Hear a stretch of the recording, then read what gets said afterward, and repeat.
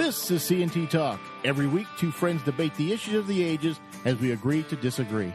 It's never politically correct, but it's always entertaining. Join us tonight so you can sound knowledgeable at work tomorrow. We're smacking you upside the head with the hammer of truth. Welcome to the show.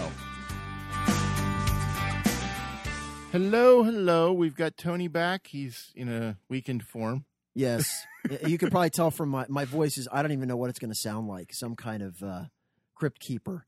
I like it, though. Yeah. I like it, It's probably a better radio voice than my normal voice. You know, my wife's been watching Chicago PD, and there's a guy on there with a gravelly voice like you got right now, so I'm going to think you're Chicago PD. He's famous. Yes, so famous. I'm fighting off the crud. I may have hacking coughs in the middle of my commentary. I'll riff. If I slump over and you don't hear me for 5 minutes, Chad will resuscitate me. Let's hope that's not the case. Yeah. I'm also, I didn't take the NyQuil yet, so. Yet. Otherwise, I was going to guzzle a whole thing and come over and then just be completely loopy. Yes, and you have to drive home, so that would be bad. Right. So, talking about crazy, as we always do on this show, the New Green Deal was officially. The Green New Deal. Is it different? What's the difference? It's not that. Well, because it's it's you can't say sorry, New it's Green not the New Deal. Green Deal because there was no original Green Deal. So this is the Green. Well, but New they also Deal. want to echo FDR. Come on. Oh, they want to echo FDR quite a bit. You got to get their messaging correct. It was posted to AOC's website on Wednesday, I believe, but then it was pulled down immediately because it's craziness, pure craziness. Then it was reposted today, but with some changes. And then her spokesperson denied what was posted on Wednesday was actually from her. They said the Republicans put it up. Or maybe the Russians. It was probably the Russians. The Republicans put it up on her website. Right. Well, listen, they have the technology. Well, when you read it, I can understand why she might want to blame somebody. So she's likening this Green New Deal to World War II, the financial collapse. I can't even. The Revolutionary War probably is in there somewhere. Civil War, like earth-changing. We have to do this, or the world will die. Well, we only have 11 years. Apparently, well, the clock keeps resetting, but now month. we only have 11 years. She's been in office for a month. Yeah, she wasted a month of that time. That precious time we had. So let me just go over a few things that she wants to do. Get your reaction and see if without laughing, obviously. And I know that's you've impossible. Read it. So she put out a FAQ that was later taken down, but we have a copy because we're that good. She wants to build infrastructure to create resiliency against climate change-related disasters. Don't know what that means exactly. Is that like a giant biodome that stretches from California to New York? Don't know. I love this one, and I think this is feasible in her mind only. Repair and upgrade U.S. infrastructure. ASCE estimates this will be a $4.6 trillion at minimum. $4.6 trillion minimum. What is the debt? $19.9 trillion? Trillion, yes. So we want to add another fifth of that. Well, no, but here's the better part. Fourth of that. The better part is, she's going to. Well, we'll talk about how she thinks she's going to fund this because I actually believe that she thinks that the way you fund things is you just print more money. In fact, she's very kind of befuddled. Like, what's the problem? I don't understand. We have those machines. We just print more of the money. She wants to build energy-efficient, distributed smart grids and ensure affordable access to electricity. I think those two do not go together. Well, exactly. Those are mutually inconsistent. They do not work together, sir. Upgrade, this is a good one, upgrade or replace every building in the U.S. for state-of-the-art energy efficiency. Right. Now read that again. Every building in the U.S. That includes the one you're sitting in right now needs to be upgraded. Your house, your outhouse, your chicken coop, every factory, every school, every hospital, every NPR studio. You go on and on. Now, just imagine, okay, because there's no totals attached to this. No, of course not. You might as well just say $1 million billion for everything. How would you even do this? So we want to level the entire country in the next 10 years or 11 years, level the entire country and rebuild it from scratch. Right. Listen, what exactly? Stop being a killjoy, okay? She has a dream. Yes. Massively expand clean manufacturing like solar panel factories, wind turbine factories, battery and storage manufacturing, energy-efficient manufacturing components and remove pollution and greenhouse gas emissions from manufacturing. Right. So I'd like to vastly increase their production and reduce their emissions of greenhouse gases. Right. What was the thing that the Lorax and the Lorax that they made? Were they like the Sneed or something? I don't remember. That's what she wants. She wants to have clean factories that make Sneeds. This is amazing. Work with farmers and ranchers to create a sustainable, pollution and greenhouse gas-free food system that ensures universal access to healthy food and expands independent family farming. I think the independent family farming is going to be a reality because we're going to have victory gardens everywhere. Right. Well, we're going to be an agrarian society. That's what we're hurtling towards. This is fantastic. We're going right there. Manufacturing, hunting and gathering for our food. It would be awesome. Very authentic. Yes. Totally overhaul transportation by massively expanding electric vehicle manufacturing, build charging stations everywhere. Everywhere. I mean, everywhere. Just everywhere. In your backyard. Yes. Build out high-speed rail to scale where air travel stops becoming necessary. Sure. Create affordable public transit available to all with goal to replace every combustion engine vehicle. Mazie Hirono, okay, the wackadoodle from Hawaii, she wasn't down with the. It's like, wait a minute, how are they getting here? Exactly. Wait, that's the undersea monorail, yes. Right? The Captain Nemo ride. Now, we're going to take that to Hawaii. What I will tell you is Nancy Pelosi hasn't said she'd sign off on this, but she was in D.C. for the State of the Union and in L.A. the next day for a flight, for a concert, for something. So you couldn't do that with high-speed rail. Sorry, it's just not going to work. And you know what? The thing is, what is it with them with this high-speed rail? They love this is always their pet thing. Yeah. You know, what is Have they ever been on a train? I doubt it. Well, again, that's going to be for the plebes. Yeah, right. Yeah, she'll have like the hovercraft superhighway that goes above the high-speed rail. Mitigate long-term health effects of climate change and pollution. What does that mean? I don't know. That's just what they want to do. Oh, just they want to mitigate. Okay, good. Remove greenhouse gases from our atmosphere and pollution through afforestation, preservation, other methods of restoring our natural ecosystem. I think plant trees. That we should be able to build a Dyson vacuum the size of like a continent. And like then in Spaceballs? And then we can suspend it from 1,000 blimps. And then we can suck all of the greenhouse gases out. Because I think that's pretty much how she believes greenhouse gases work anyway. Just go watch Spaceballs from 1986. They get the big vacuum cleaner that pulls out all the atmosphere. Listen. Yep. We can do it, Chad.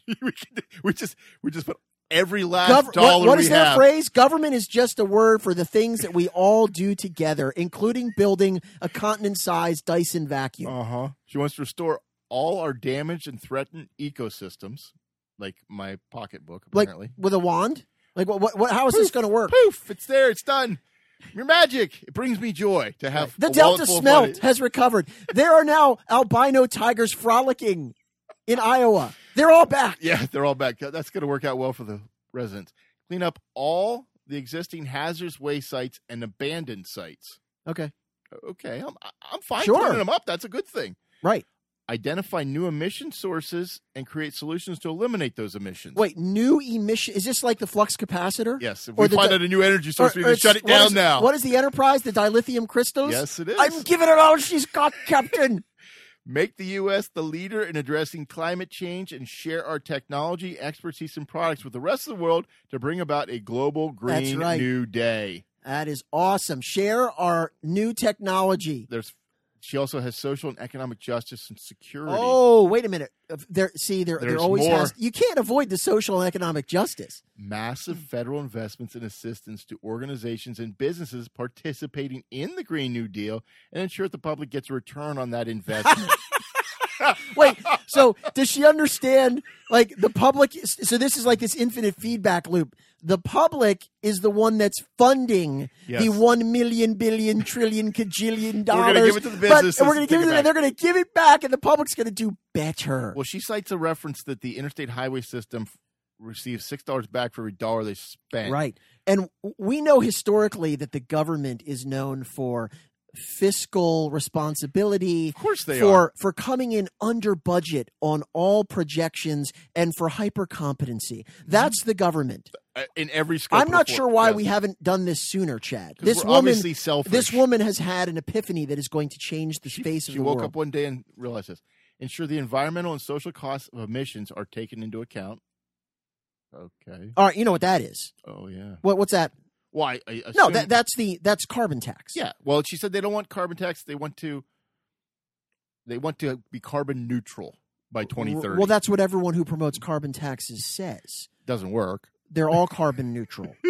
Right? That's what they say. Because it's the new socialist math. That's how that works. That's how it works. Provide job training and education to all. To all. Is this the part where they still say provide jobs to people even if they're unwilling to work? No. You're going to provide them with a living wage even if they're unwilling to work, which seems only fair. I mean, why should people be forced to work? Yeah, I'm just trying to see if it's written here. I read that somewhere, but I can't. Yeah, that was part of the original. Maybe that was the one that the Russians planted. Yeah. Invest in R&D of new, clean, and renewable energy technologies. Yeah, great. Right. Doing direct investments in frontline and deindustrialized communities that would otherwise be hurt by the transition to prioritize economic benefits you think there would be some communities that would be hurt by eliminating all fossil fuels, all factories? It would be like a few people, right? Just a couple. Plus, we can put them to work sweeping up after the other. Making placards for the pink hat marches, right? I don't know. Use democratic and participatory processes led by frontline and vulnerable communities to implement Green New Deal projects locally. Wait, what are the frontline and vulnerable communities? Those are the ones where you take away all the other sources of income. No, I don't think that's what it means. You don't think that's what it means? Oh, no. I think that means the vanguard, right? Oh, I'm pretty sure the vulnerable communities. I mean, that's the code for all of the grievance groups. Oh, well, that could be. Right? We got to let them be at the forefront of this glorious revolution. Well, that goes to the next one. Ensure that all Green New Deal jobs are union jobs that pay prevailing wages and hire local. We got to throw that sop to the unions, baby. We got to, no more of this voluntary stuff. No more right to work. Here's my favorite. Guarantee a job with family-sustaining wages. Doesn't it also say a pension? That's later. Okay. Guarantee a job with family-sustaining wages. So it's not bad enough that I give you a job. I have to give you a job that pays you well enough to live off of because that's my responsibility. What is the family-sustaining wage? It's not clear. To be determined. Yes. We'll figure it out. We'll let you know. You'll know it when we tell you what it is. And you know what? I have a feeling that it's never going to be quite sustaining enough. No. It's always going to be more.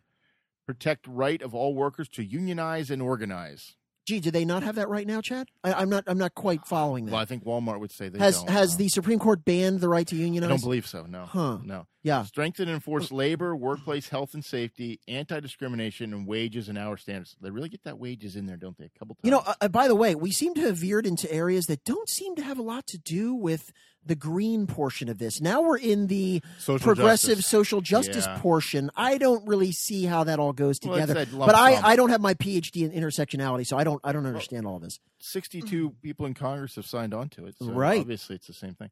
Enact and enforce trade rules to stop the transfer of jobs and pollution overseas and grow domestic manufacturing. I like that too. So this is these are the people that are going to require. What's the word they keep saying? Massive? I wish they would change it up and say like gargantuan, yes, colossal, large amounts of stuff. So the people that are going to impose to infinity and beyond taxation to fund these programs are then mad that wealth flees to other places, and now we're going to impose a rule that you can't do that. You can't take it away. Sit here and take your castor oil.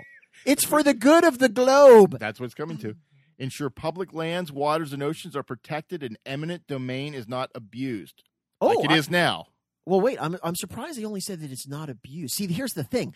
That's because they have uses for eminent domain, right? So they don't want to foreclose that entirely. They like it when it's They might want to use that to build, I don't know, like another UN somewhere on Exxon's property or something like that. Yes. Yeah. Obtain free, prior, and informed consent of indigenous peoples. Free? Prior, and so they can't give it under coercion. They have to get it before you screw them. To do what? To let them build casinos? What really are we say. talking about here? For any purpose, apparently. For any purpose? Okay. Ensure an economic environment free of monopolies and unfair competition. Ooh, now see, here's the thing. I Google wonder. and- I was going to say, Yeah, I wonder they're whether like they that. ran that by Google. I don't think so. I'm not sure. They may have a bit of an issue. Well, there can always be an exception. It's the bad monopolies. Yes. Just change to say the bad Yes, monopolies. if you vote Republican, you're a bad monopoly. Right. If you're a Democrat, you're a good monopoly. Provide high-quality health care, housing, economic security, and clean air, clean water, healthy food, and nature to all. So you're going to give them all education, jobs, high-paying jobs, and basically protect them in a bubble forever. Can I have a silky pony, too? You cannot. Why? Because that would be your Republican. You can't have that. But I mean, how about someone who's on the approved list? They should certainly That be able might to be. have a silky pony. Here's one of the questions. Isn't this going to cost a lot of money? The level of investment required is massive. Even if every billionaire and company came together and were willing to pour all of the resources at their disposal into this investment, the aggregate value of the investments they could make would not be sufficient. Oh, and when she says would not be sufficient, for those, because again, they rely on people being innumerate. So the tax that she proposes on all of the wicked rich people, the 70%, that would raise $700 billion. Mm-hmm. And I'm trying to give Elizabeth you a sense Warren's of the was scale. 3.6 trillion. So the gazillion T, billion T, trillion T amounts that they need, this is sort of like a penny, and you need to get to the top of Mount Everest by stacking them. The amount provided by the rich people would be the first penny. Yes. And then we would have to come up with the rest. Again, get those printing presses running. And again, not just for 1 year. For all years following. Listen, with no actual revenue source to produce I feel like you're not being constructive. I'm You're not. just being negative. We want people that are going to help us find solutions and not just throw up roadblocks, Chad. So I really am bummed out that you're not on board with this. They want to close all nuclear power plants. Right. Within 10 years. And not and replace them with solar, wind, water, unicorn dust. Right. Something of the sort.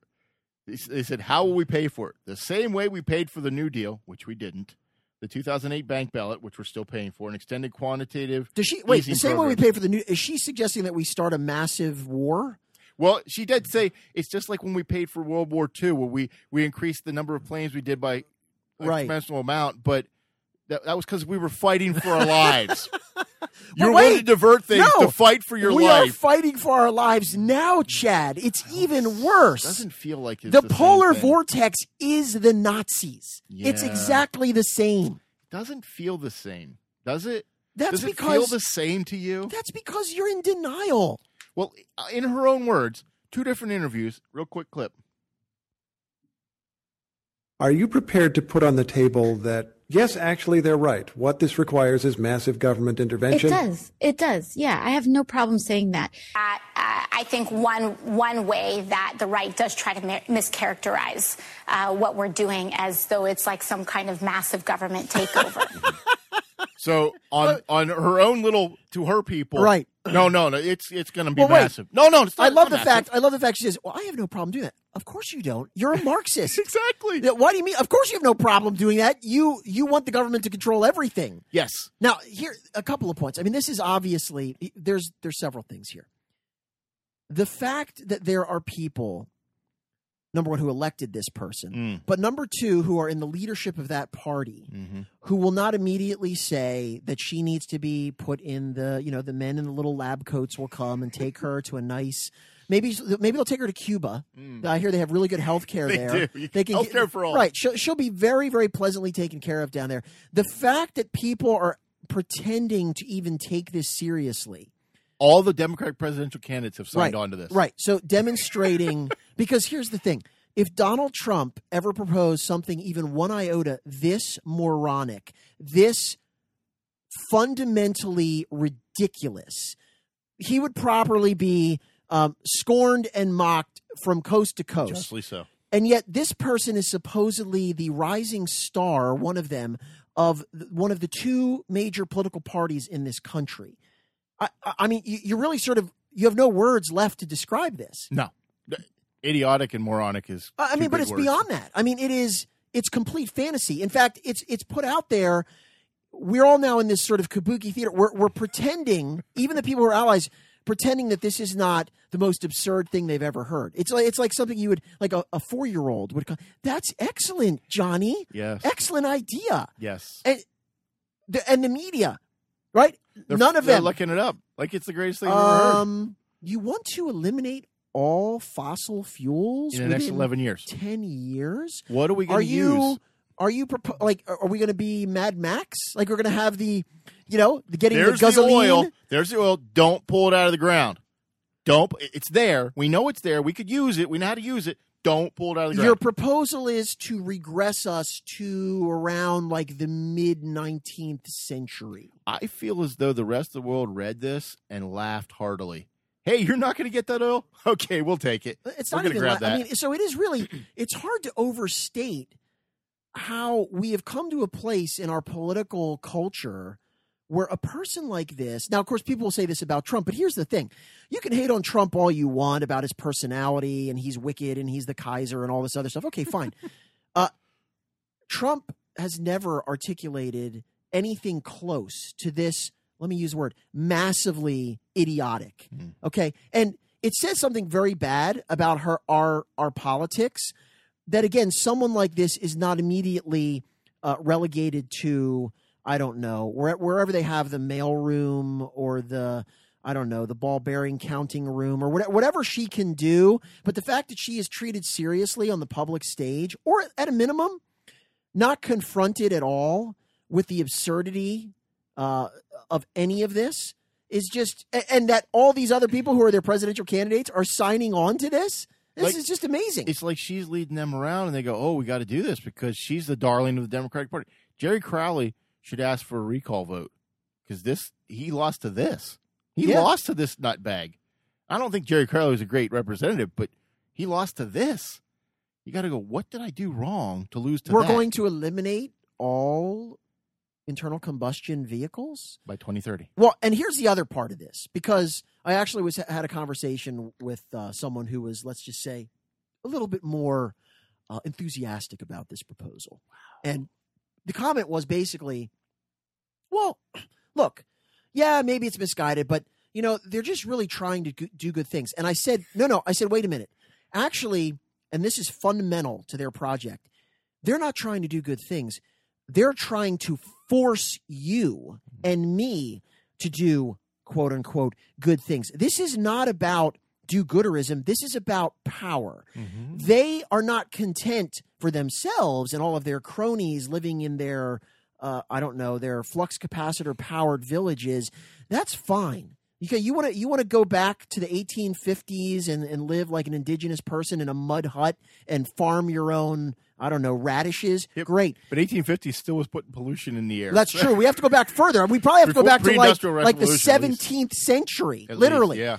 But no, the project is not just we want to do good. It's we're going to force you, compel you, using the government to implement what we demand. And if you don't, you will be made to conform and you will be punished.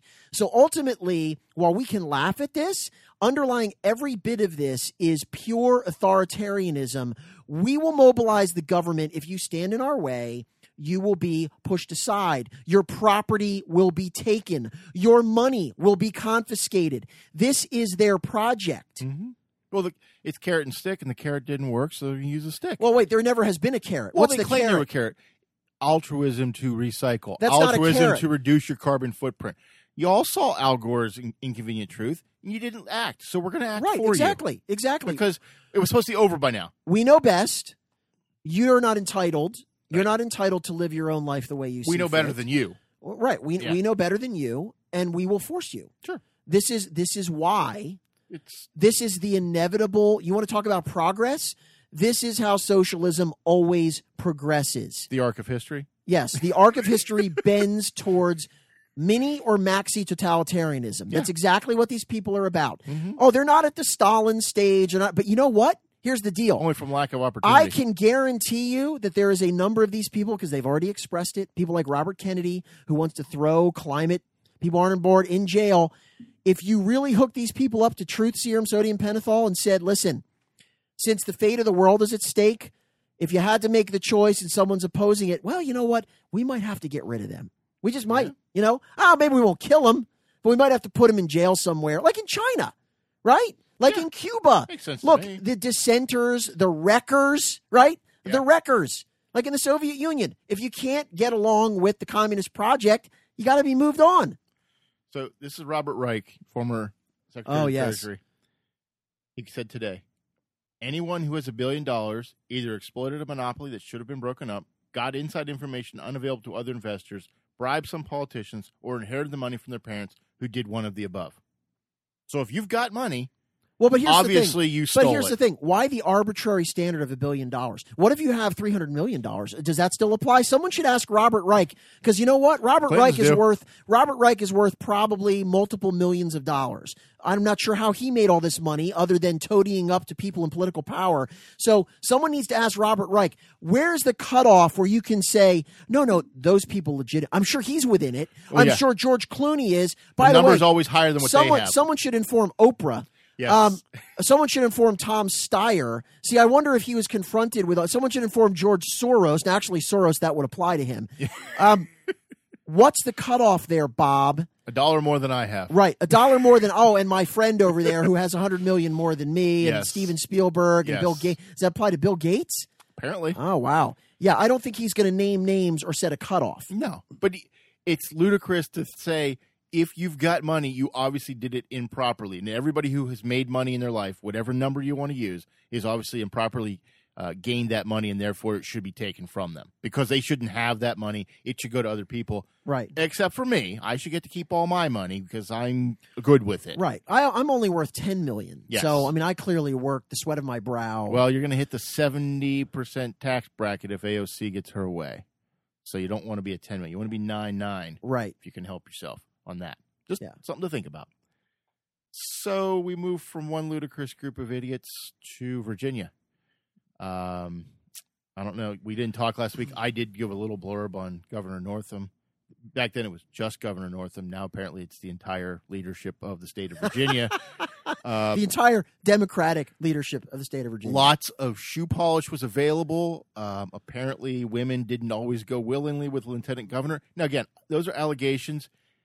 Unproven allegations to this point. But remember, we're now playing with the new rules. We're playing with the Kavanaugh rules, yes. If these are the rules, then we believe all women. Except when they're accusing a Democrat. Right, no, that's the thing. See, they don't like being held to their own rules. So it was perfectly fine for them, no due process. We believe all women when it related to Brett Kavanaugh, even though there was actually nothing. There was not even any discernible fact that could support this allegation. Apparently, I haven't even been paying attention to this. There's 2 women now. The second one's more credible than the first, and the first one was fairly credible because she's a Democrat who doesn't want to. One of my favorite parts of this, other than the hoisting on their own petard, is the bit where Northam first comes out. And by the way, one thing to point out here is, and again, I don't like the culture that the left has created. I agree. I don't like this witch hunting for what did you put in your 7th grade yearbook. Yeah. I said last week, I don't think he should resign for the picture if he's truly changed. I should resign for what he said about infanticide. Right, we'll talk about that in a minute. Yeah.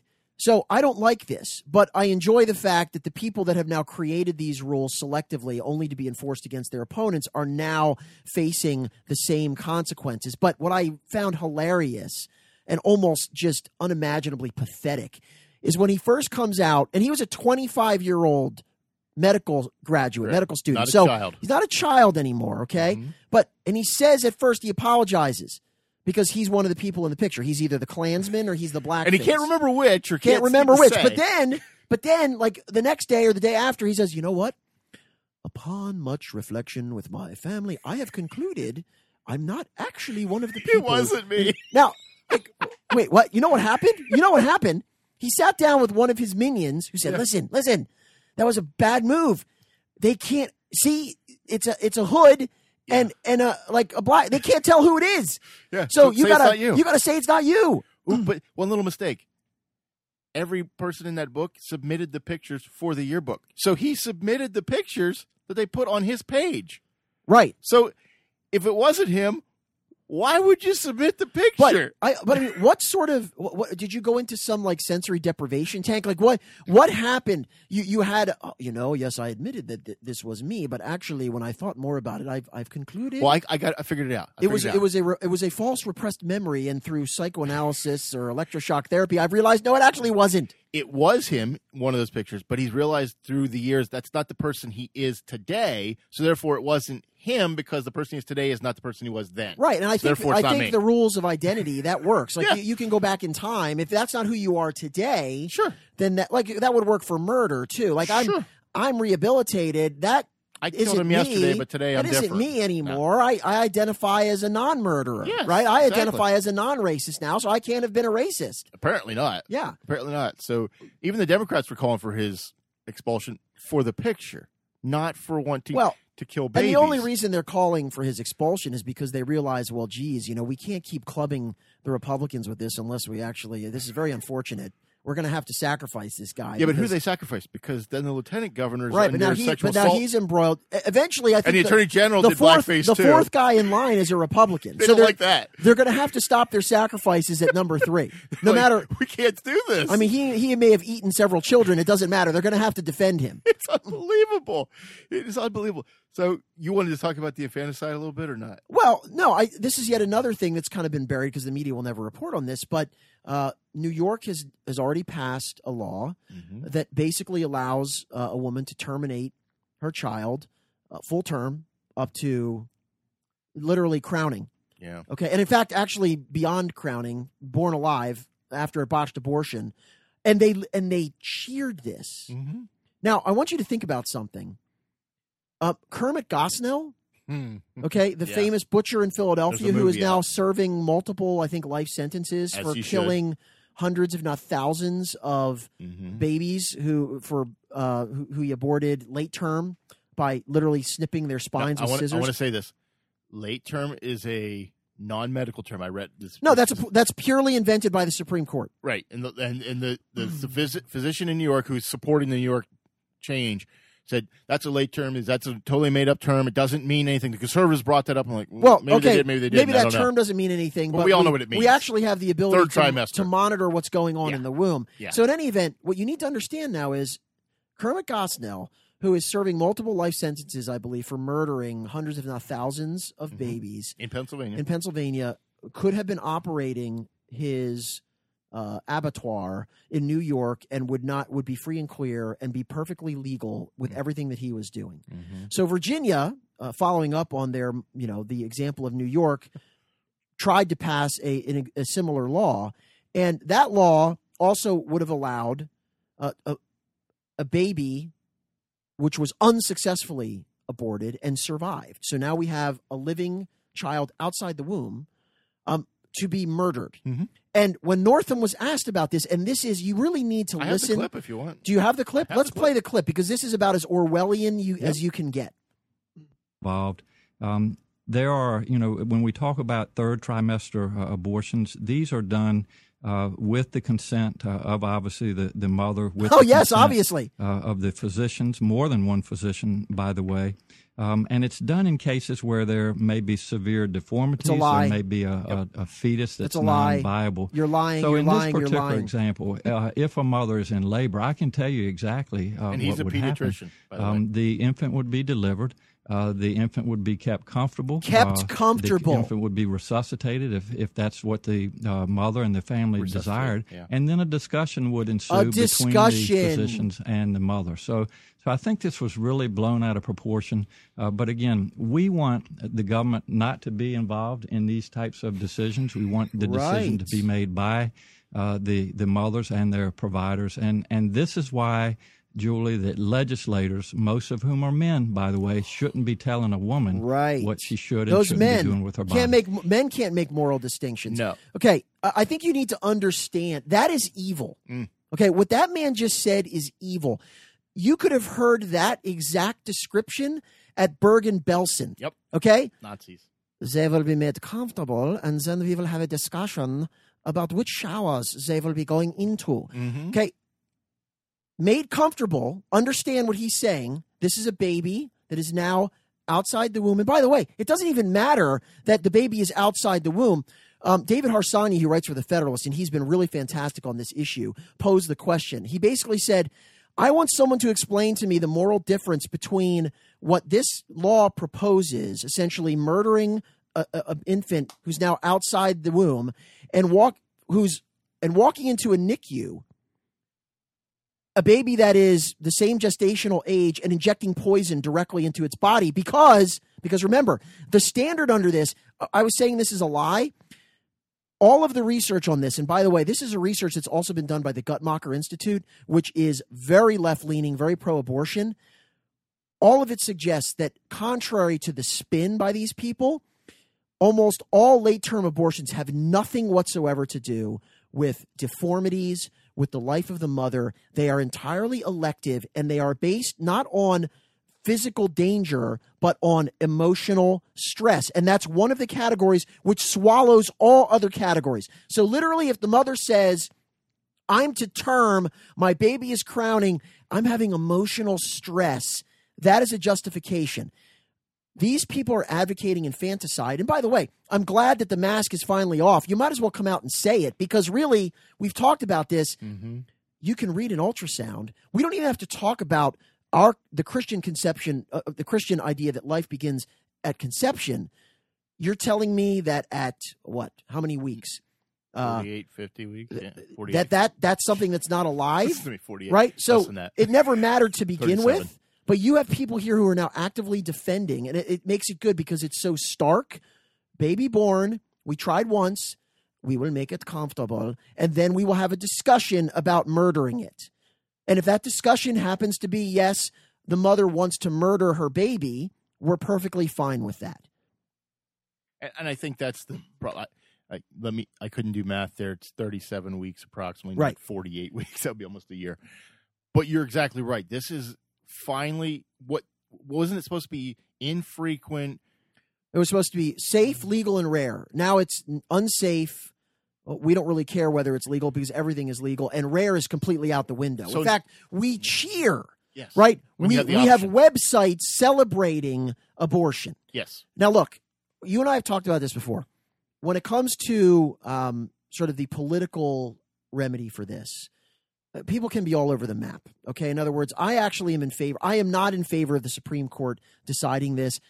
Roe v. Wade was a travesty. I want the states, the people of each state. Look, if they want to decide this in California differently from Pennsylvania, that's the way this should work. And that's the reason that the left doesn't want it to work that way, because they never get what they want. So on the political side of this, that's my approach. But from the moral side of this, I have no patience for people who want to say, well, look, you're making too much of this issue, and I hear people talking about tactics all the time. Like, tactically, it's not a good idea.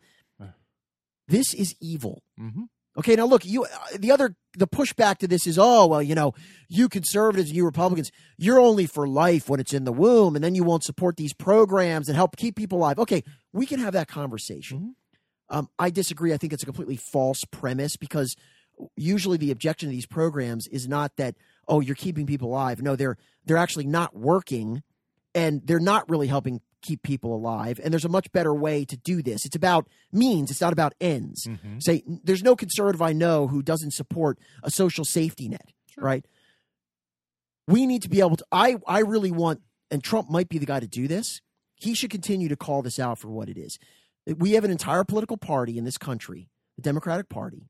And, I have a lot of friends who are Democrats, a lot of Christians who are Democrats. They need to reckon with the fact that their party supports murdering babies. Yes. Okay. And this isn't just about, murdering babies outside the womb, and they will gladly defend that using the most perverse euphemisms. Mm-hmm. And it's time to say, look upon what they support and decide if you can actually vote for a party that will talk like this guy.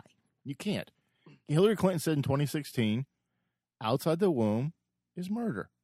That was 2 years, almost 3 years They ago. Can't say that anymore. Right, but that's what she said running for president. Outside the womb is murder. Does not the state take the side of the victim? I mean, what's the time frame? And they're not clear on this. So how long is this discussion last about whether or not to kill the child? As long as the woman wants. This is remember, it days? the is standard. It weeks? What the is standard here is, and remember, the rubric also used to be "my body, my choice." Well, Sure. that doesn't apply anymore. Even under that ridiculous artificial standard, well, now it's an entirely separate body. It ain't in your body anymore, Right. but apparently it's still your choice because this is entirely about the woman has complete and unfettered control over what she wants done, and that can be up to and including. By the way, why are we prosecuting women for drowning their 3-month-old infant in a bathtub? Yeah, or leaving them in a garbage Maybe it was can. causing her emotional distress. What is the difference? There is none. There is no logical end to this Well, there's position. a doctor involved in this discussion, so therefore it's different in my opinion. Right, okay. But we've talked about this in the past, and our Dr. Fia has reared up different times. You can't be a one-issue voter.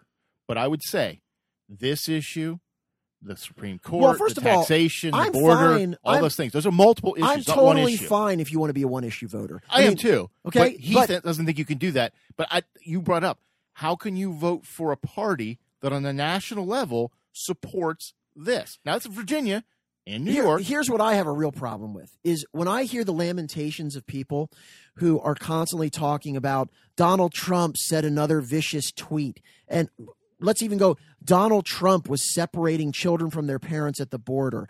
Donald Trump was very mean to that diplomat. Donald Trump favors policies that are bad. You're going to become outraged about all these things, and you're somehow going to ignore the fact that we have a party that is unapologetically supporting murdering babies outside the womb. They will defend that to the death because abortion is their holy sacrament, and they simply can't. That will be moved as far as it needs to be moved because they will never recant on any of that. So I really have no patience. I don't want to hear anything about the immorality of Donald Trump when you are supporting a party that stands for that. I just don't want to hear it. You have no credibility whatsoever, none. Can I read a tweet from Donald Trump today? So today, Elizabeth Warren, sometimes referred to me as Pocahontas, joined the race for president. Will she run as our first Native American presidential candidate, or has she decided that after 32 years that is not playing so well anymore? See you on the campaign trail, Liz, capitalized trail. He's being castigated by Dr. Fia and others because they think that trail refers to the Trail of Tears, to the Indians. Yeah, I'm sorry. I'm sorry. That's you're reading into it. That's completely absurd. But that's what you're talking about. You're fixating on your hatred for Donald Trump, and you're glossing over the fact that the opposing party is made up of people like Governor Northam. That's what they advocate, and Governor Cuomo, same thing. And by the way, where are the progressive Christian leaders? Okay, I hear all of these calls from Christians on the left saying, we need to stand up. We need to be heard. We need to do something about Donald Trump. Fair enough. Okay, fair enough. There's a lot of things. There's a lot of things to not like about Donald Trump. Where is the prominent progressive Christian leader who is standing up in the wake of this and saying, no longer can this be tolerated? I haven't heard anybody. Have you heard anyone? No. No, I'm sure Northam resigned for the picture, not for that statement. I'm sure. I mean, we're not in every pulpit in America. No. I'm talking about prominent people on the left who are in the public eye, who are well known, and we could go down the list of who those people are. Okay, I have yet to see an editorial or some public comment that's been disseminated saying, time out, this cannot be countenanced. Correct. I'm a Democrat. I'm a Christian. I'm for social justice. I like a lot of the projects that the Democrats support, but this is evil and cannot stand. I haven't heard from Can anybody. you show me anyone who has done that? I can't, because I haven't seen anything, and I don't read everything, but I read a lot of stuff from a lot of different places, and I haven't heard anybody from a Christian perspective say, no, we shouldn't do this. I've heard people defend New York. I've heard people defend Northam before the blackface What I comment. normally hear is, you know what, it's bad strategy for Christians to get this worked up. Yeah, abortion is bad. We don't like it. It's immoral, but there's other ways to go about it, and you're too strident, and the culture wars don't make sense. And by the way, you don't care about the kids once they're born. All deflection. I want someone to grapple with this heinous immorality front and center, who says they care about all these awful things that Donald Trump is supposedly doing. I 100% agree with you. There's no excuse for every Christian should stand up and say that. I don't care what your political bent is. There should be, this cannot stand. This is evil, is wrong, and should not happen. And you cannot, Andrew Cuomo could not stand up there as a practicing Catholic and cheer the fact that he can abort life. And here's the thing. Reasonable people, okay, we're dealing with Christians and non-Christians here, people from all over the spectrum. So we can, the Overton window, right? We can talk about, we can have a discussion, a heated discussion about abortion within the trimester kind of notion. And should it be permissible in the first trimester and under what circumstances? Okay, that is a public policy debate. Now, you and I are both, obviously, we know where we stand on this because I'm an absolutist when it comes to that. Yes. But I can understand there is a reasonable and realistic public debate over those kind of issues. If you can't stand up and say at some point when an infant is alive outside the mother and it's still going to be the mother's choice to kill it, with the doctor, then you have a problem. And I don't care whether you're a Christian or not a Christian. You should be offended by all. Right? So if you have no issue with that, or you're unwilling to denounce that because, oh my goodness, that might pare back the protections, well, then you're supporting something that is indefensible and wicked. It is. So I'm calling out every Christian. If you think abortion or pro-choice is okay, which I can't imagine how you would, you got to stand up for this. You got to say, no, that's not okay. If you're in Virginia or New York, no, it's not okay. And you can't accept that. You can't say, oh, well, it's a woman's choice. Because to me, pro-choice means pro-abortion.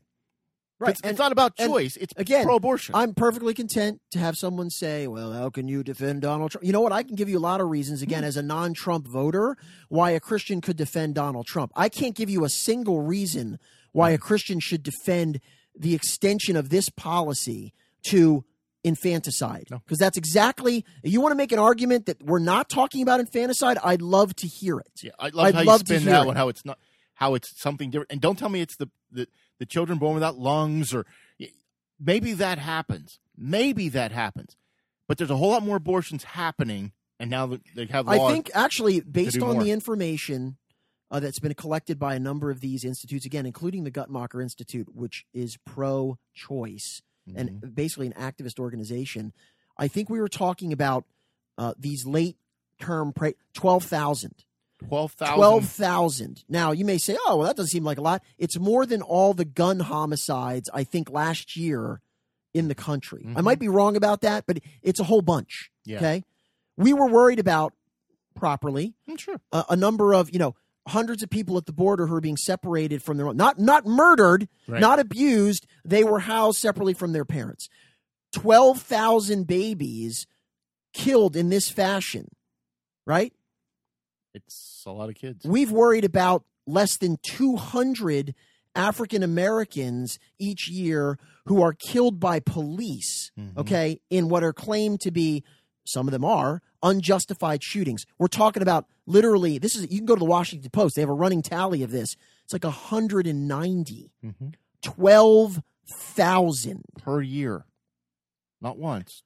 And we're just going to ignore this. I hope that Donald Trump, now look, unfortunately, he's not really the best messenger for this, but you know what? Honestly, he's the messenger you could stack up every infidelity and every instance of lack of character and lie and line that up. Anybody should be able to stand up, including Donald Trump. You know what? I might be flawed and sinful, but I'm not supporting that. There were 538 on the other night that should have been able to stand up and say that. And there are representatives in Congress. Oh, by the way, just as an aside, I didn't watch the State of the Union because I never watched the State of the Union. Of course, they're all ridiculous. This has nothing to do with party. I don't watch them when a Republican is president. I don't watch them when Democrats are president. The whole ridiculous spectacle drives me crazy.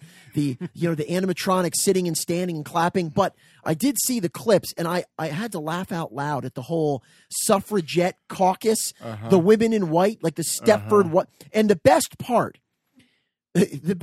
was seeing them all there, again, like these robots looking around. Are we supposed? Is the Nancy telling is the collective supposed to rise? Is the collective supposed to clap? What are we to do, Madam Pelosi? Tell us what we are to do. It was amazing. You know what annoyed me, and many things about Nancy Pelosi annoy me, but the fact that Paul Ryan sat behind Barack Obama. He wasn't looking around. He wasn't telling people to stand or sit. He wasn't looking at overly large papers the entire time. He wasn't mocking him with a clap. He did his duty as the representative for the House. She went out of her way to be disrespectful. She doesn't have to like Donald Trump. He's still the president. Paul Ryan would have clapped for Hillary Clinton because that's what you do. You're a representative for the country. She clowned herself, in my opinion, no more than she normally does. She's always clowning herself. But the clap she did, the papers, the total lack of interest, and she knew she was on TV and she was going to make a statement to say, yep, I don't think you're worth even bothering to listen to. The best thing that's ever been said about Nancy Pelosi, and I think I've mentioned this before, but it's a good line. Dennis Miller said, just in terms of her kind of slack-jawed, ever-blinking facial expressions, is that she looks like a person who is perpetually watching the Hindenburg disaster, like over and over and over and over. It does look like that's perfect. That's exactly right. That's exactly right. Oh, they had Chuck Schumer dressed up as the Penguin in a mock photo too. So let's move on to something a little funner. Listen to me. I can't even speak English tonight. No math, no English for me. Funnerist. So there was a very large game played last week. The results were less than optimal for anybody outside of the 5 states in the Northeast. My wife was happy. It wasn't even an interesting game. No, it was terrible. It wasn't even worth watching. And you know what? I have to say something. Yeah. Because I don't really watch ESPN very much anymore, but apparently Trey Wingo, who's one of their commenters, I actually like Trey Wingo. He went on some rant about, the people that are complaining, yeah, just shut up. You watch the game. No, Trey, I'm sorry.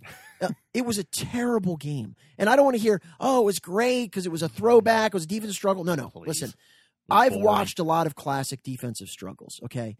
Listen, Patrick Mahomes, who of course is kind of otherworldly, Patrick Mahomes and Andy Reid scored 31 points in one half against this Patriots defense. Now, the Rams, I think, were either first or second behind the Chiefs all year in offense. 527 points they scored. Right, 32 a game. Mm-hmm. I'm sorry.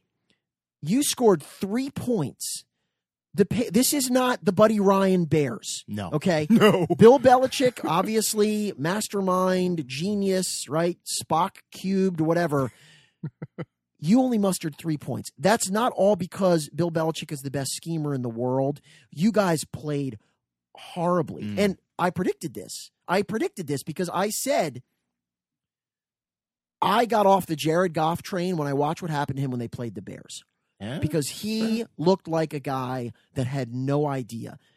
Now, obviously, you're playing in Soldier Field. It's cold. We gave him but he pass, yeah. was horrendous. And threw 4 picks. But the bigger thing is when you got him off schedule, when he couldn't do play action, take his drop, and survey the field, he was terrible. And he looked he missed about 4 or 5 wide open throws in that game that should have won the game. Yeah. The one that was knocked away in the end zone, if he had thrown it about 3 seconds sooner, which he should have, that's a touchdown. Easily. He missed another guy when he tried to go down the sideline, which Romo pointed out, streaking down the middle, like literally not someone within 30 yards.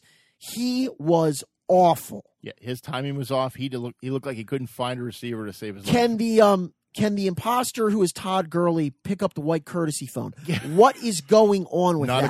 Not a clue. They paid him all that money. He was very good through most of the season. He got to the last 3 games. Look, they keep saying, and he hasn't gone into surgery, right? That's what everyone was expecting is, look, they're not telling you he's injured. He's going to have a scope. Nothing. This guy is supposedly one of the top 3 backs in the NFL. He was an afterthought. He barely produced anything. He was nothing. C.J. Anderson didn't do much. I give Wade Phillips a lot of credit. He held the Patriots to 13 Wade points. Phillips was the hero of the game for them. 13 points. I mean, listen, you can say it was boring, but he got them to 13 points. You hold the Patriots to 13 points, you have to win that game. You expect to. When you have the super genius as your coach. You get 32 points average per game, 28 in the playoffs, and you still can't get more than 3? Yeah. It was really pathetic. Bad. So, in honor of the AAF launching tonight. Yes. Which, if you don't know, is that the Albanian Air Force? Could be. What is that? It's the All-American Football League. But wait a minute, that's L. Well, they don't have the L. It's just AAF. Because you can't do AFL. Well, there used to be the AFL. There was an AAFL, in the 50s. That's where the Browns came from. Yes. But this is the AAF, not to be confused with the XFL, which is coming later. Right. And that's the Vince else. McMahon production, right? Yes. So they've got 8 teams. They started tonight. San Diego Fleet. I assume you're going to root for San Diego because Mike Martz is the coach. I'm not watching the AALFOX. I don't. So in honor of that, I thought I'd come up with our best sports movie since football's over. That's right. So your favorite sports movie and why. And before you start, you're wrong. You said you thought you might have one that was something I've never seen. So I don't know if I can say it's wrong until then. I'm quickly going through. Okay, I still have to say. I mean, you can pick Rocky if you want to. No. It's It's not really a sports movie. Okay. Okay. First of all, a couple of things, just sort of to for some context. Okay. Any sports movie that is otherwise excellent in terms of dialogue or whatever, if the sports don't look right, forget it. I agree. So if it's a football movie they look like you're on a sound stage, so for instance, let me give you some examples, and there's many of them. Now, The Blind Side is not really a sports movie, but did you watch The Blind Side? Mm-hmm. Okay, if you haven't watched The Blind Side, it's a very loosely based story about Michael Oher, who was an NFL. The name Michael Oher was in the movie. That's where it ends. I think the similarities. No, but he was basically he was adopted by a very wealthy white family, taken into their home, basically out of the mean streets. And he went on to star at Ole Miss, and then I think, is he still playing? If he isn't, he just recently retired. He was with the Ravens, and he was with the Ravens. He had a long and lucrative and very successful NFL career. But the first scene of football in that movie, or one of them, is when Michael Oher, who has suddenly realized, because he's a gentle soul, and so he's not aggressive, and then Mama Tooie comes down and says, Michael, what you need to do is protect your family. And then he in a game pile drives. He's an offensive lineman. The redneck defensive end who's been tormenting him, and literally pushes him 60 yards backwards down the field and then throws him over the fence as if this happened in a football game. I'm sorry. I'm not paying attention to this movie again. Another movie that was actually a good movie, but that I refused to take seriously, and the football scenes were okay, is the Remember the Titans. Yeah, okay? That wasn't bad. The football scenes were okay. They were pretty well done. Better than Radio. Now, maybe this is true. If this is true, I will recant. The whole ridiculous song and dance routine that they do when they're coming onto the field. I don't know if that's true or not. No. I know somebody who could tell us. It can't be true because it's absurd. I know somebody who could tell us. We have a friend who grew up in the town next door to them. And look, I don't mind the All Blacks doing their famous dance. That kind of gets annoying. Well, of course it's annoying, but that's what they do. I forget what it's called. But I refuse to believe that they were doing some. I don't even remember what the song is they're dancing to. I can't remember. No legitimate football team, high school football team, does that. Not even a college or professional. All right. So with that said, look, I have to say Hoosiers. It's a good one. I want to say you're wrong, but it's a good movie. I mean, I just have to say Hoosiers. I mean, there's nothing. That movie is awesome. Everything about that movie is good. Everything about that movie is good. Except for Barbara Hershey. She's not good. I don't really like Barbara Hershey. Do you like it because it's more closely tied to reality? Like it's closer based to a true story than... It is. I mean, I'm sure there's many embellishments, but that is an actual true story that Hickory High did. A very, very small school in Indiana somehow managed to win the state title. But, I mean, Gene Hackman is great. The basketball scenes, for the most part, are pretty good, pretty well done. Nothing glaring where you're like, "Oh my word, this is terrible. I can't. This is not a real basketball game." That's got to be at the top of my list. Now, what's yours? So, I have a couple that I like, and they're not all for different reasons and different emotional times when I saw them. And this, I'm going to say some, but they're not my favorite. Cool Runnings, I liked. This is the Jamaican bobsled team? Yeah, it was a little comedic, fun. That first of all, no. Comedic doesn't make it a bad... That doesn't count as a sport. That does not count as a sports movie. No. Jamaican bobsled I mean, what if there's a movie about curling? No. I don't know how you can make rhythmic gymnastics. No, I'm sorry. Winter Olympic sports, that doesn't count. No Winter Olympic sports. So I didn't say it was my favorite, but I said I liked it because I really enjoyed the movie. My daughter really liked Eddie the Eagle. No. Which was a long... Well, and you have this Winter Olympic fixation. I don't have it. That's just the movies that she likes. She liked both of those movies, so that's what I'm looking at. That was with Taron Egerton or something, right? Yeah, I can't remember his name. By the way, if you don't know who Eddie the Eagle was, he was an English guy who competed in the what Olympics? Calgary, 88. Yes, as a ski jumper. Yeah, long ski jumper. And he was terrible, and he almost killed himself, but he became sort of this folk hero. Because but they raised the minimum you had to do just for him. Right. For a loophole, he kind of got into the Olympic Games and then competed. Now, to be fair, Wolverine was his coach. Yes, in the movie. That's so right. that helps me like it. Right. I really enjoyed Friday Night Lights, the movie, and the TV show. No, the movie. Actually, that was going to be one of the ones I mentioned. That's a good movie. And I think, while the action wasn't 100% accurate, it was really nice the way it was portrayed. Peter Berg did a good job, and he also went on to do the series Friday Night Lights, which is slightly different than the movie. It? Clear Eyes, Full Hearts, something like that. Clear Eyes, Full Hearts, Can't Lose. Yeah. I think it was. Well, I like Peter Berg, actually. Yeah, and I think he does a good job, and it made you feel like you were part of the game, and just the magnitude of football in Texas in the 80s, and it was probably still. I was going to say, it's not limited to the 80s. Probably not limited to that. But I think that's, to me, it's just a nice movie. Now, you could do Rocky, but I don't think what's your Rocky, second? Okay, so because I know exactly what my second is, and you'll never guess what it is. Raging Bull? Nope, it's not. No, I mean, yeah, Jake LaMotta, whatever. Cinderella Man didn't do it for me. Actually, I did like Cinderella Man. But I didn't I think love we it. also have to take boxing out. Boxing is its own category. Okay, that's fair. Because all the Rocky movies they get progressively less realistic as you go on. I did enjoy obviously. Cinderella Man. I, for the most part, like Ron Howard as a director, and Russell Crowe was very good in that movie. Although the unfairness in that movie, because they had to make a villain, is that when he wins the famous fight against Max Schmeling, they made Max Schmeling into this over-the-top cartoonish villain, and he actually wasn't like that at all. No, but he was German. You're right, exactly. Right. It was easy. But he was actually, from what I've read about him, really sort of a very gentlemanly man. Yeah. And so they made him into this ridiculous villain character. I guess they did that for dramatic effect. Fine. I have to pick somebody, right? So what's your second? Without Limits.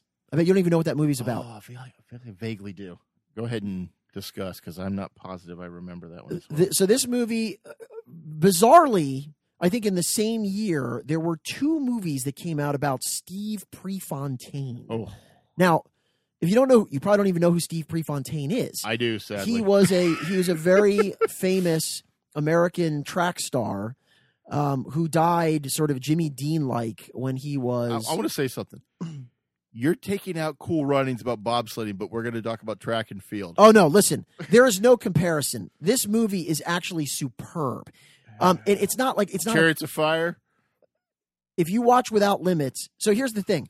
There's a couple reasons why this movie is so good. Number one, it's based on a true story. Number two, Billy Crudup, who's a very good and underrated actor, literally transforms himself into Steve Prefontaine. If you watch, and in the movie, they actually have some footage of the real Steve Prefontaine. Mm-hmm. It is... He runs a lot like him. He runs like him. He looks like him. Donald Sutherland, who's a great actor. That's a hard one to do, too. Plays his coach. So the story about Prefontaine, which is true, is that he's basically this prodigy who grows up in Coos Bay, Oregon. Mm-hmm. He's obsessed with running. But his thing is that he runs as hard as he can from the minute the gun goes off. And now he's not running sprints. He's running long distance events. I think at the Olympics he was running the 5,000 meters. Okay, so this is a guy that runs long distances. And so as he gets to Oregon and he has Bill Bowerman, who is the real coach, played by Donald Sutherland, who is this legendary coach, one of the most in all of track and field. He's actually the guy that first came up with sort of Nike sneakers and all this kind of thing.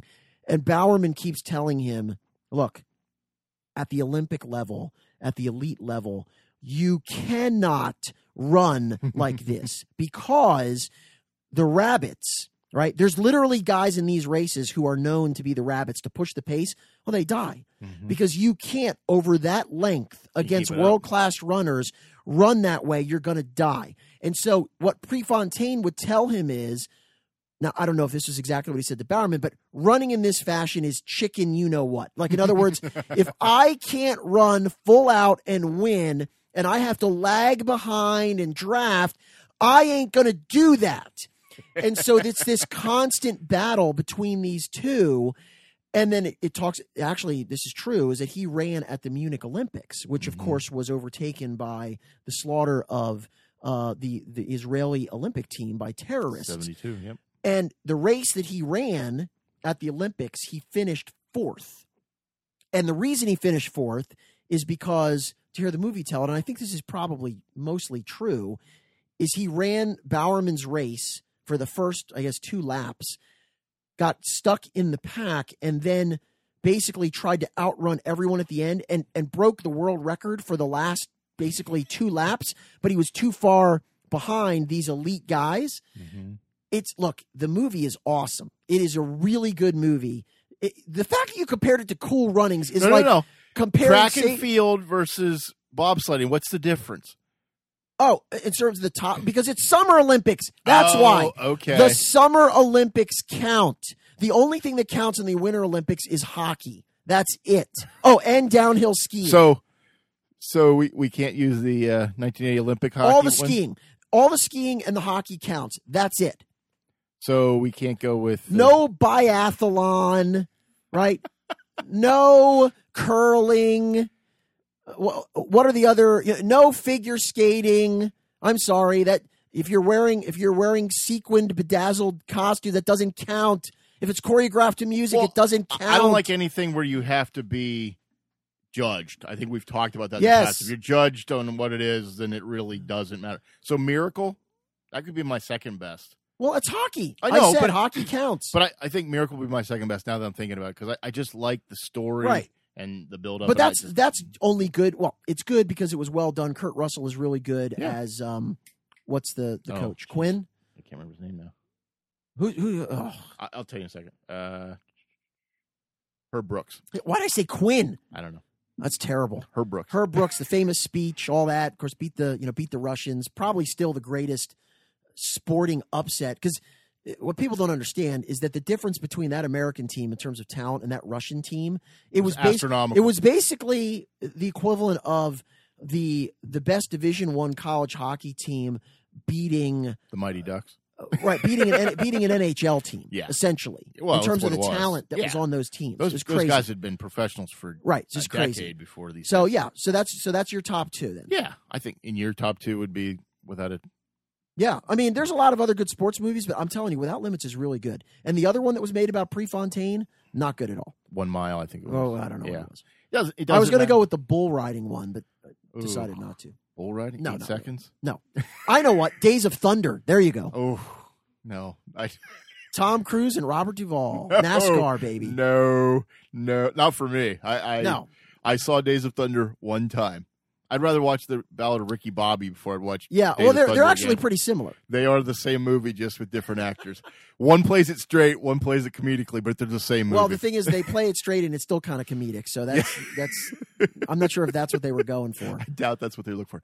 That was our sports movies in honor of the AAF. We should have really done a top 3. I mean, you can't do a top. Well, what's your third one? I don't know. I have to think now. Quickly, think of your third one.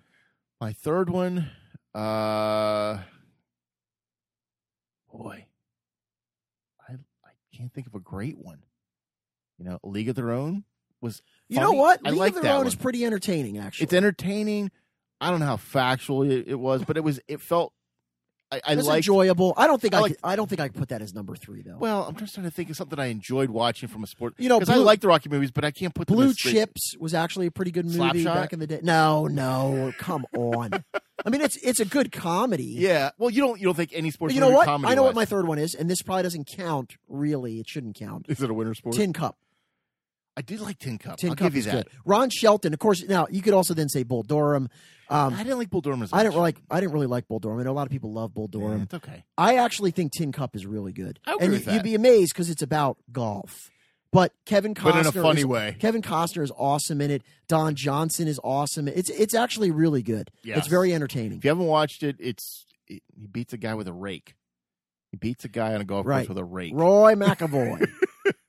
He's in his own head most of the time. A driving range pro from Armadillo, Texas, and it's exactly what you think. He puts himself in contention at the U.S. Open. Yes. Now, you don't think the Adam Sandler golf movie was Happy Gilmore? Yeah. You know what? That might have been the last good movie that Adam Sandler. Good. I use that as a relative. Was that his second one? Yeah, I just don't understand. I actually have nothing against Adam Sandler, but I just don't understand how he just keeps getting paid to make movies. It's the same mystery as how Tyler Perry keeps getting paid to make. It's unbelievable. I have to say Adam Sandler is just a slight bit more entertaining to me than Tyler Perry. Yes, but not by much. But I don't understand how either of them. Like, how do these just keep getting green lighted? This is unreal. I don't know. They think their box office draws that they just aren't still doing. I don't know. Tyler Perry in Alex Cross. He's dressed as a man the entire movie. Yeah, not like Grandma. Grandma goes to, the Crab Nebula. Medea goes to jail. Goes to undersea, goes to the Mariana Trench. Like, what? Oh, it's funny though. So that's all I got. I got one thing I want to tell you. Driving incident happened to me yesterday. Okay. So you tell me if I was in the wrong, because you were not in the wrong. I already know. You don't even know. So I'm on a. Actually, I should reserve comment because he and I do disagree on the driving rules. No, I think you're going to agree with me on this. But if I'm wrong, you tell me I'm wrong. I'm on a 3-lane road. Once you get through the intersection, one lane turns left into a truck stop.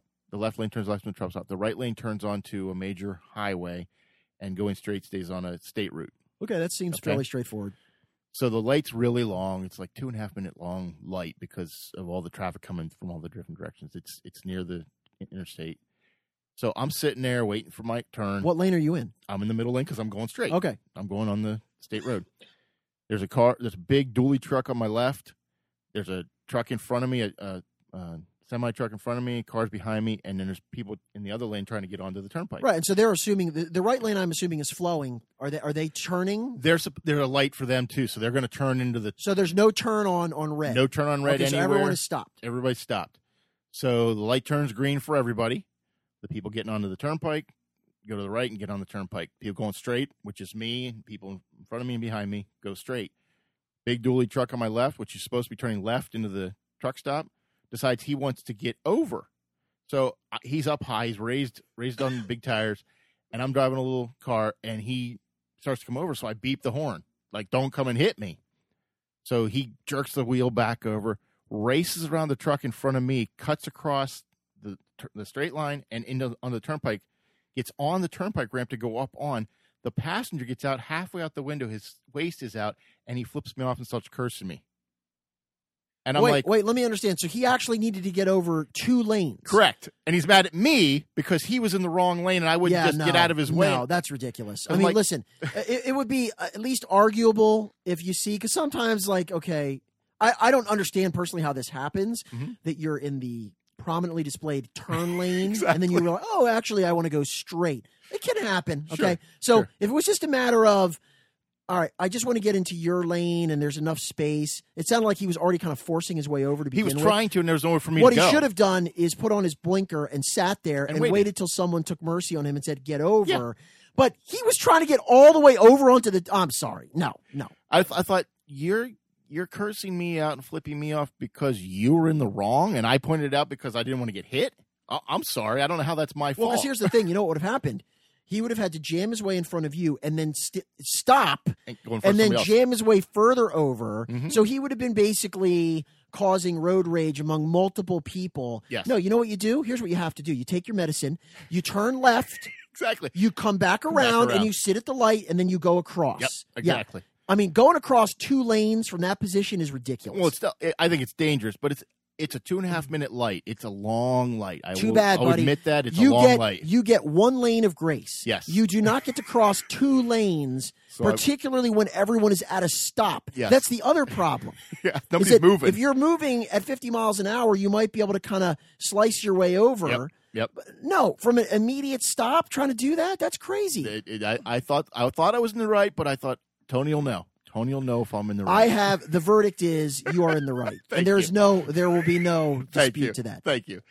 That's all I got, Tony. How about you? That is it. All right. Thank you for joining us. I'm Chad. I'm Tony. Good night.